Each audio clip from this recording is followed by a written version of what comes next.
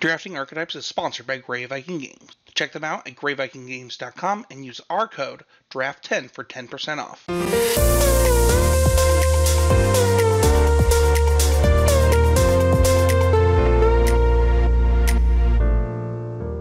Hi everyone, this is Sam Black with Drafting Archetypes, and today we are going to talk about blue-white in Adventures in the Forgotten Realms. First, as always, I'd like to remind anyone who's interested in following along with the notes for this episode. They have been posted on patreon.com/draftingarchetypes and are available to anyone with limited guru or above status on that Patreon or whatever. Anyway, let's jump into the archetype. So, things to understand about blue-white. It had the worst win rate in the format by a lot in the first few weeks of the format. It has since then eclipsed blue-red.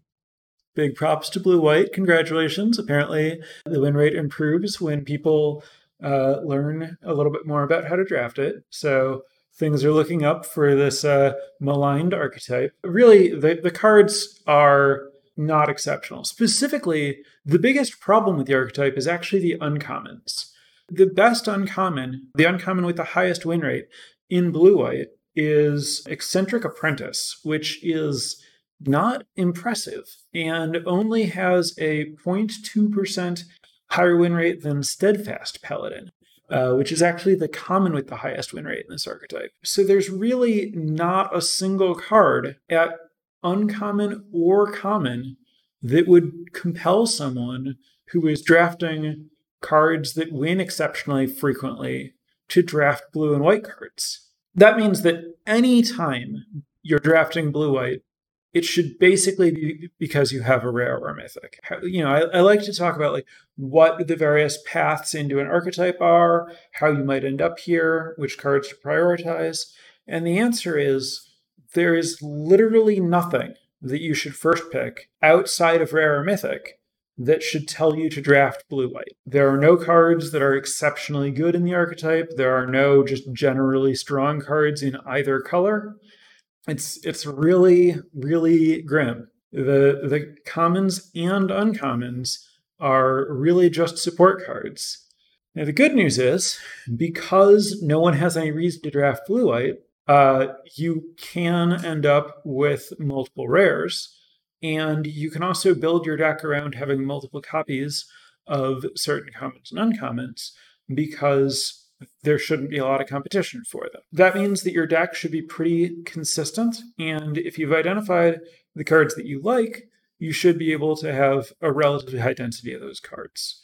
That's kind of what's happening at a big picture here. And that's why it's not correct to draft blue-white very frequently because, again, there's no good card that you want to first pick to get into the archetype.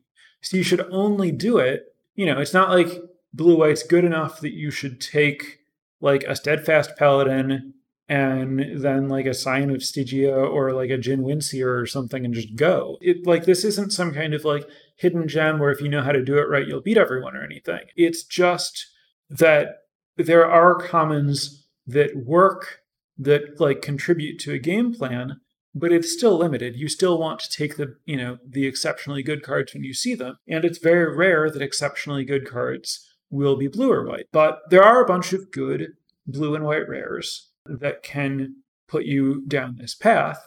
And so what'll happen is sometimes you'll take a rare that is blue or white, and then you'll kind of just presumably the most likely situation, it's possible that you just get passed back-to-back blue rare, white rare, or white rare, blue rare. But more likely what happens is you take a rare in one of those colors and you just stay in that lane. You take a blue rare and then you keep taking blue cards, or more likely you take a white rare and keep taking white cards.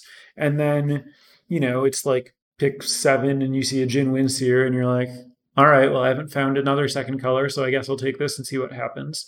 Or, it's you go through pack 1 and you're open-ended white X, and then you open or get past a blue rare pretty early in pack 2 and you decide to switch in and commit or something. But in general, you're going to need some kind of rare to put you in this space, and that's what's going on. I guess one thing that means is that there's really not a lot to focus on in terms of uncommons, because there aren't very many that you even want to put in your deck consistently, and the best ones, like the ones with the highest win rate, are like Eccentric Apprentice, which is the 2/2 flyer that ventures, and then if you completed a dungeon, has some trinket text that nobody cares about, and White Dragon, which is fine. And then from there, it's like, if you have a lot of venture stuff, like Cloister Gargoyle is good and stuff, but there's nothing that you're excited about at uncommon. So whatever, you might see some uncommons, they're fine support. You can put a Displacer Beast in your deck, whatever, it doesn't matter. What you want to understand is, okay, which rares are good? Pretty straightforward, but there are certainly some exceptional rares to discuss. How to draft around the particular rares you have, and which commons to look for and which commons to avoid. So that's really going to be the heart of what's worth talking about here. The most important point on commons to avoid is one that's probably going to be predictable for regular listeners, or especially regular viewers of my stream, which is that I don't think that you should put Minimus Containment or Charmed Sleep in your deck. I'll say if you can avoid it, but what I really mean is basically ever. These are both among the more played cards in the archetype, but if you, as I like to do when doing the analysis for these things, sort the 17 lands data by how frequently a card is drawn or appears in a deck or something, and then just look down the cards sorted that way, but looking at the game in hand win rate column to find, what you should see is across a single rarity, the more played a card is, for the most part, the higher its win rate will be, because people try to play the good cards and avoid playing the bad cards. And then what you'll notice is blips in one direction or another, where maybe a card's not very played but has a high win rate, which would suggest either, in the case of Vampire Spawn, the community in general massively underestimates the card, or in the case of Price of Loyalty, that it's only good in certain circumstances. But what you'll also see sometimes is cards that are played a lot, despite the fact that their win rate is quite bad. You'll notice a substantial drop between the win rates of a card and the card that's played just more frequently or something than it. And so one place where you see that is the drop off from you hear something on watch to Minimus Containment. Minimus Containment is, there are no cards between them in terms of how frequently they're played. They're next to each other in the frequency of played sort, but you hear something on watch wins 5.5% more often than Minimus Containment. Minimus Containment has a 51.6% win rate, which is very much in really bad company. It's a win rate that is comparable to a whole bunch of other cards I would really never consider playing. Charmed Sleep is a little bit better at 52.4, but still pretty bad. The fact that these cards have a disproportionately bad win rate, that there's that big drop-off, is not why I'm telling you to avoid them. That's something that I found when I looked to verify that the stats back up my beliefs and experiences and expectations about the cards.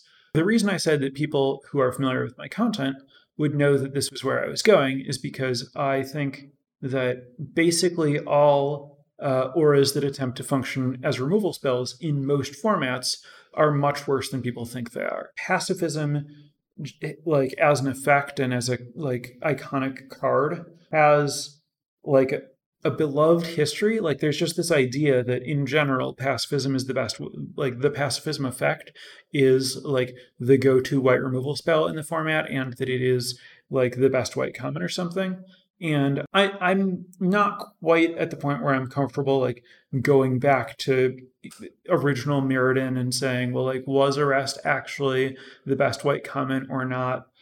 I don't feel like I have, a confident opinion one way or another about that, but I do think that for the past several years, those cards have been really, really overestimated. I think that that's a combination between their exploitability and the fact that they're sorcery speed removal spells, and then they also, you kind of hand wave the idea that this answers a creature when there are a lot of creatures that it just doesn't properly answer, creatures that have static abilities or whatever. I think that there's been a move in design to play more toward best of one in a way that involves creating more main deckable ways to answer artifacts and enchantments, which we see on stuff like the modal abilities of Dawnbringer Cleric and Baleful Beholder that give people main deck enchantment removal.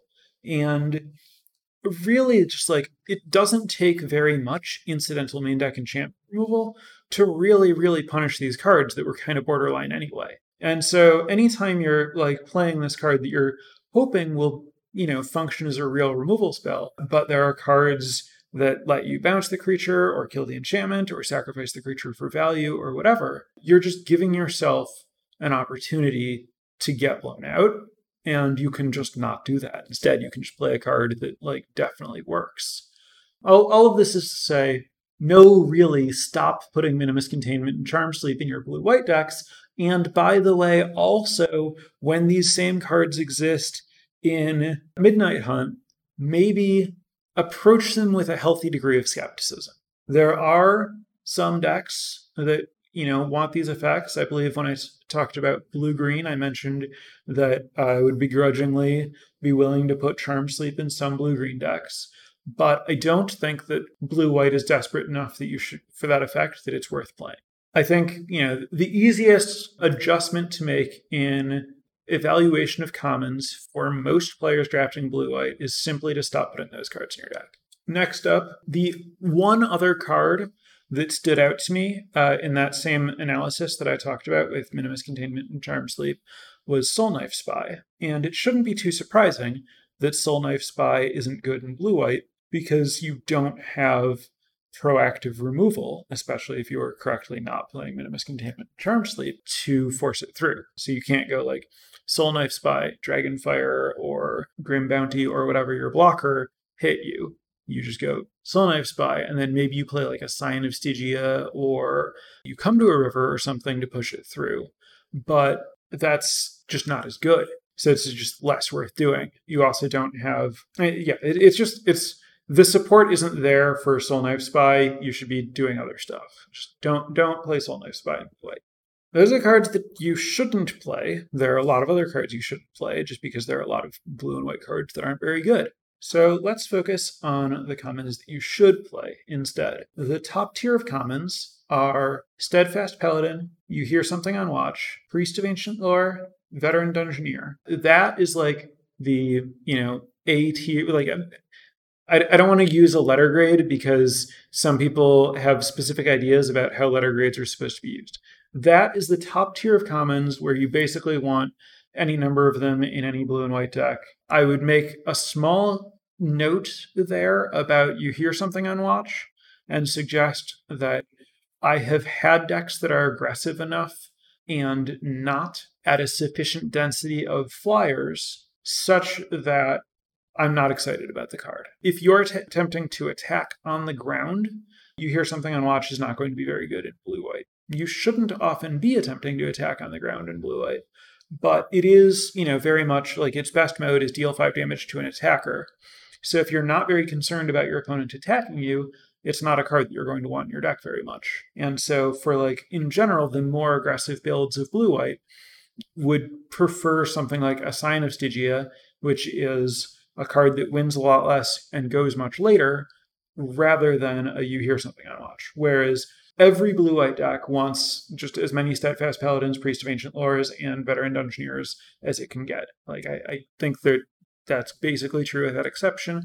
You're never going to cut one of those 3 cards from your deck. Then the next tier of cards is Air Cult Elemental, Jin Windseer, and Planner Ally. Those are the big flyers, and I do think that you want the big flyers to be a pretty important part of your game plan.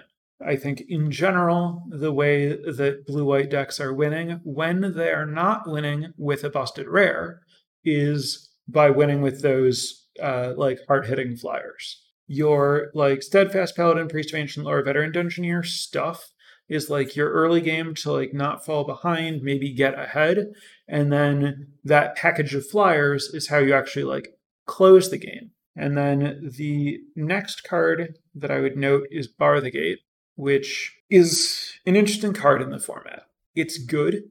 Andrew Cuneo, respected friend of the stream, has stated several times publicly that he believes it's just the best blue common. And I believe that he would say that this coverage is fairly disrespectful of Bar the Gate. Although I will note that a vast majority of cards I've discussed, all but Jin Windseer and Air Cult Elemental, are white. But I do think that in blue-white, most of the time, Air Cult Elemental and Jin Windseer are better or more important than Bar the Gate. I think Bar the Gate has a role if you have a lot of 2-drops, ideally, especially Steadfast Paladins, maybe with even 1-drops to support it, and then maybe some Scion of Stygius so you can play it at instant speed. But in general, I think that to the extent that blue-white is a venture deck, which it is, like it has a lot of cards that venture, I don't think that it's a venture deck the way that the black decks are venture decks. Blue-black and white-black are venture decks that rely on venturing as an attrition tool and try to like generate value and grind out the game using venture. Whereas I think in blue-white, the venturing is secondary to just like a normal flyer aggro kind of game plan. And sometimes you'll do a lot of venturing just because you get cards at a good rate that incidentally venture, and it's nice to like turn on Cloister Gargoyle and stuff. But it's not an essential part of your game plan the way that it is in those black value decks. It can help you, like, you know, a little bit of scrying can help keep the pressure on when you're like looking for another tempo card to finish the game out or something.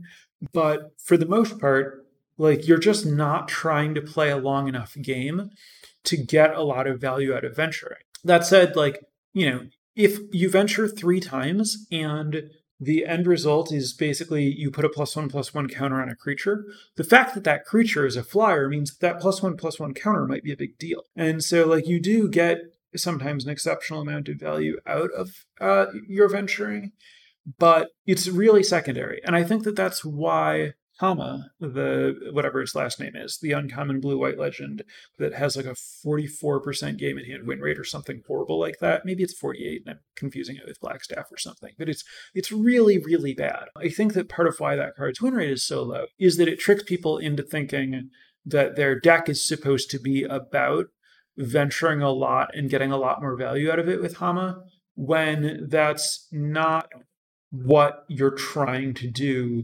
with most blue-white decks. So given that venturing isn't as much of a priority, Bar the Gate isn't as much of a priority as it is in white and blue-black. That's why I prefer the flyers to Bar the Gate, long story short. That top tier of cards, those are the cards that have the highest win rate. I'm in general trying to rely more on my experience than the stats for this episode because I've had much more success with this archetype than the stats indicate there generally is. So I'm more confident in suggesting taking an approach similar to what I've been doing. But for those commons, you know, at that point we have like pretty reasonable volume of data to suggest these are the ones that are performing better, and you know it all makes sense. Those are just strong cards. So the other commons that I think are noteworthy that have a lower, less exceptional win rate, I want to talk about Arcane Investigator, Ranger's Hawk, and Silver Raven, specifically as cards that I think are good role players and ways to fill out your curve that are noteworthy because they have a high opening hand win rate. Their win rate overall isn't great, but I do think your opening hand is so important.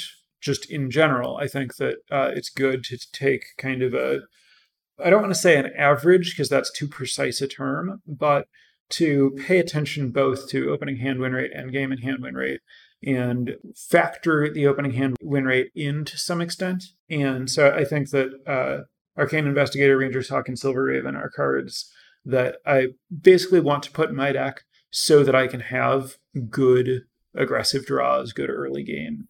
I think that like starting with just a 1/1 flyer, it hits your opponent for an appreciable amount of damage over the course of a game and makes it easier to close a game out with Scion of Stygia, or you come to a river or something. Ideally, I want my early game to just be a whole bunch of Steadfast Paladins. But Steadfast Paladin is a card that's great in every white archetype, so even though blue-white's not highly contested in general, that exact card is. And it's totally unacceptable if my curve in blue-white starts at 3, so I need to find other 1 and 2 mana cards that I'm willing to put in my deck. And I think the best 1 and 2 mana commons in blue-white when you're trying to attack your opponent are Rangersock, Silver Raven, and Arcane Investigator. Note, Arcane Investigator is beating out Dwarfold Champion, even though Dwarfold Champion has an extra power, which is to say that I do value Arcane Investigator's ability more than nothing, and I value the Dwarfold Champion's ability at pretty close to nothing, because most decks don't want to play very much equipment. You want, like, I would say maybe 1 piece of equipment in your blue and white decks, so it's rare that you're going to get better than a 3/1 out of your Dwarfold Champion. That said, I do think Arcane Investigator and Dwarfold Champion are very, very similar quality. If I can't find Arcane Investigator, I'm fine to play a Dwarfold Champion instead. If I already have 2 Arcane Investigators, I'd probably rather have a Dwarfold Champion for the extra power rather than a 3rd Arcane Investigator, because obviously the 2nd Arcane Investigator is not giving you a lot of extra value. But I have found that, sometimes these decks, like, Air Cult Elemental is a card that's pretty good at just leading to a stalled game. And it is nice to have the mana sink for the, 20% of your games or whatever that end up stalling out. The other commons that I want to mention as noteworthy in some way, this is basically commons that I want in some number in some portion of decks, but generally not commons that I want in all blue-white decks, are Potion of Healing, Celestial Unicorn, Dawnbringer Cleric, Delver's Torch, You Come to a River, Dwarfold Champion, and Arborea Pegasus. Some of those, like Dwarfold Champion and Arborea Pegasus, are mostly just like filler that's acceptable. If you just, need another thing for your curve, or need another flyer to finish a game, or have like a bunch of creatures that are good to launch with the Pegasus or whatever. Some, like Delver's Torch, is just like, yeah, it's generally fine to play one of these.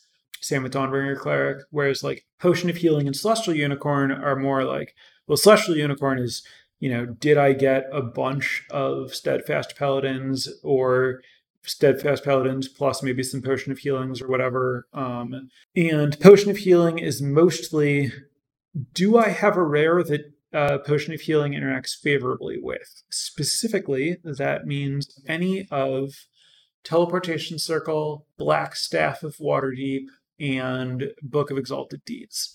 I think those 3 are the cards that make me want to put Potion of Healing in a deck. If I don't have any of those, I'm probably looking to avoid Potion of Healing, unless maybe I have like multiple cleric classes because I have a bunch of Steadfast Paladins or something. So this isn't meant to be like a completely exhaustive list of all commons I'm ever willing to play or something. But those are the commons that I think you should play most frequently and that you should be building your deck out of. I hope I didn't miss anything. I don't think I did. Given my process, it would be strange to me if there's something that I just forgot to consider. If I haven't mentioned a common, it probably means that I would be disappointed to play it, or would only be excited to play it in like under 20% of my blue-white decks or whatever. So that's the commons. So now I mentioned, a lot of the rares that are good are just obviously good. If you have something like Mind Flare or Nadar or Yanti Malison or Immrith or whatever the legendary dragon is, those are great, and there are reasons to play these colors. There are some rares, really bad win rates, most notably the Black Staff of Waterdeep, that have played really, really, really well for me. The Black Staff of Waterdeep, I believe, has under a 45% win rate, even in blue-white on 17 lands. It's been fantastic. I've played it in 2 drafts that was maybe undefeated in both of them, or maybe I've taken like a loss or something with it, and I had the pleasure of drawing it very frequently. I would say I ran a little bit above expectation in terms of like drawing it a lot and also drawing it with other artifacts, possibly slightly, like at a slightly higher rate than the number I was playing indicated that I maybe should. But that's also kind of the nature of blue-white. You do have a good amount of scrying and stuff because of Venture, plus you can play like the Smith that helps you dig to find your black staff, even when it fails to find it itself or find your other artifacts. And I think that the low win rate is likely because of people using it wrong. I've heard some theories that maybe people put it in decks that just don't have artifacts because they think that it can animate treasures. Maybe some people put a lot of equipment in their deck and struggle because they've just built bad decks. But I think that the cards you want to pair it with, Silver Raven and Potion of Healing above all else. You basically want like as many potions of healing and Silver Ravens as you can get if you have Flagstaff. And then, maybe play like one, maybe even two pieces of equipment where you might not otherwise. Maybe put a secret door in your deck where you wouldn't have otherwise. It's very good with Cloister Gargoyle. Makes Cloister Gargoyle 4/4 flyer. And then if you've completed a dungeon, it becomes a 7/4 flyer.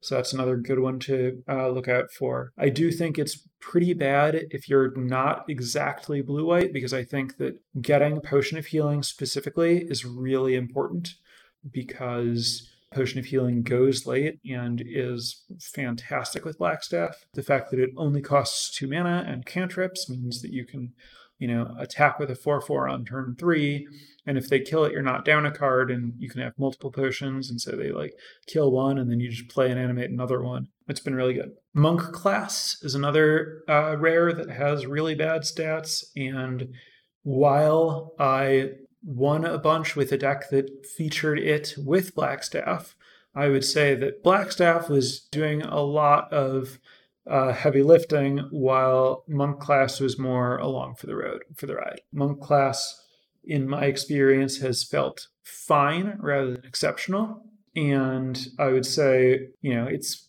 probably not horrible, but you shouldn't first pick Monk class. It's not a reason to draft blue-white. One other rare that I want to note specifically is Hand of Vecna. And this one is based on the stats. So those other cards I was saying, are noteworthy despite their stats, or because my experience has been different than the stats.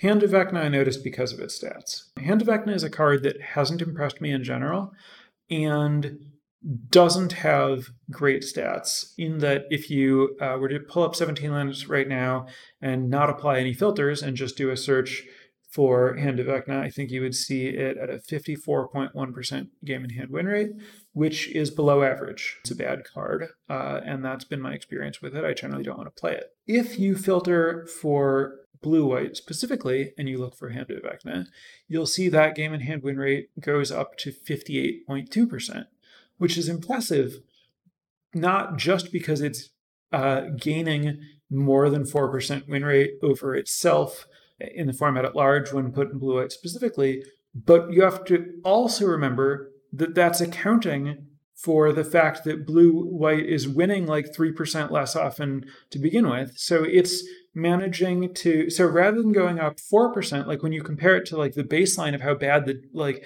other cards around it are, it's going up like 7%, which, when you think about like all of the stuff that I've said about equipment when talking about Kaldheim and just anything that pumps stats in general, that all of that is kind of like multiplied when it's paired with keywords. And then understanding, of course, that blue and white has the best keywords, which is to say the most access to flying and lifelink. It shouldn't be surprising that Hand of Vecna is a lot better. Like when you're putting Hand of Vecna on Steadfast Paladin, Ranger's Hawk, Silver Raven, Jin Windseer, any of these cards, it's going to do way, way, way better than if you're putting it on a creature without abilities. Hand of Vecna would be, I think that you should view it as certainly a white rare, and then specifically as being exceptionally good in blue-white. So the border of the card might tell you that it's colorless, but you should not draft it as if that is true. Much like Goldvein Pick for people who are familiar with Kaldheim.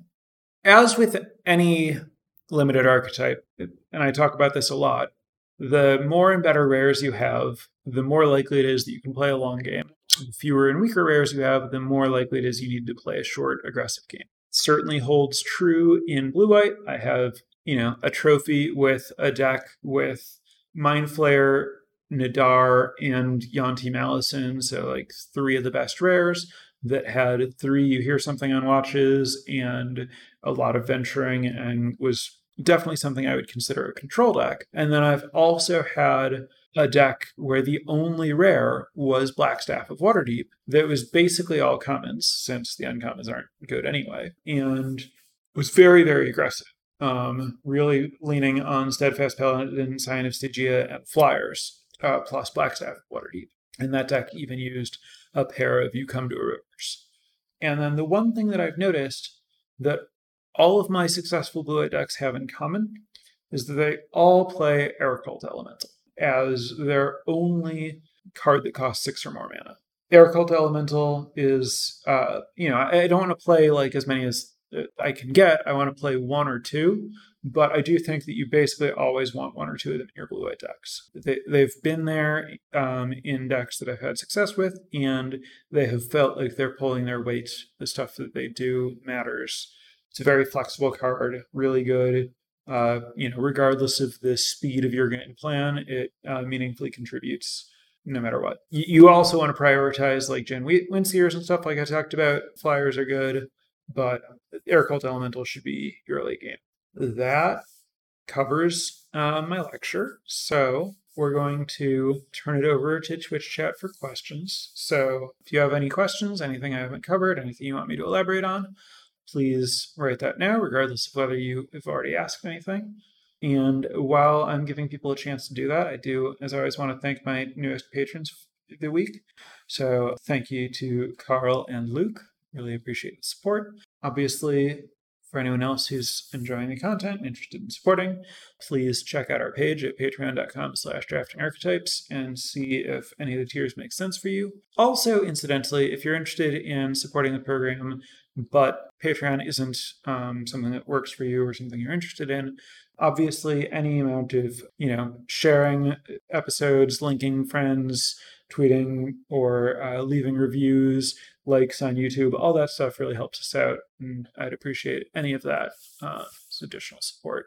As for questions, when I was wrapping up, there was a question about whether Aircult Elemental is better than Rimeshield Frost Giant. Yes, by a lot. The non-flyers are really about kind of establishing a board early, and then you kind of want to shift into the air to end the game. Veteran Dungeoneer is like a great rate, and that's what you want to play to like hold the ground. And then you want your other expensive stuff to be like Jin Windseer, Planetary Ally, and Aircult Elemental, so that you can be killing your opponent with those evasive creatures. Like Rimeshield Frost Giant just isn't good enough at attacking. Like the blue and white cards, just like if you play that against a green deck and then you're just like hanging out and like they're playing Owlbears and you're playing Rimeshield Frost Giants, like you can't attack them, they can't attack you, but they're drawing more cards than you are, so you're probably not going to win that game.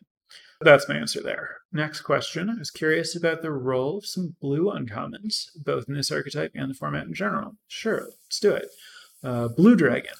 Little expensive. I think that this deck wants to be focusing on shorter games than Blue Dragon allows for. I would basically always prefer Aircult Elemental, and I always feel like I can get enough Aircult Elementals.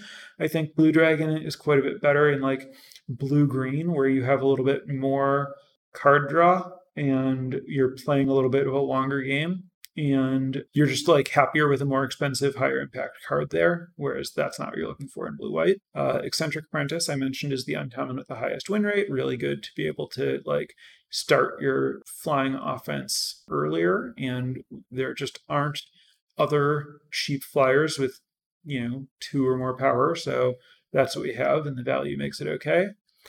Displacer Beast, yeah, solid value card, very much like in line with Veteran Dungeoneer in terms of power level. Definitely a card I'm like happy to play. That's my answer to all of those. I'm going to add one to your list that I didn't talk about in this archetype, but I think is worth mentioning, which is Wizard Class. Wizard Class is a card that has like pretty bad stats, but I think it's acceptable in some blue-white decks because you can keep your curve very low. And when you do that, it's nice to have like the mana sink, and blue-white's pretty good at like being ahead, which can give you time to use it. And most importantly, same situation as with equipment. The +1/+1 counters that you're getting off Wizard class eventually simply have more value when they're paired with white creatures. And so that makes like Wizard class a little bit better as far as it being like finisher of sorts. I think it's, like serviceable in blue-white.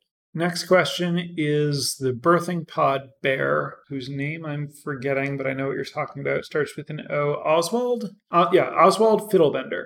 Is that worth playing in more artifact-heavy blue-white decks? Absolutely. I mean, a 2/2 for 2 is a fine baseline. Like, you're looking for more 2-drops, and, Arcane Investigator is the bar to beat or whatever. And you can venture, like, you're almost always going to be able to venture twice, which gives you a treasure.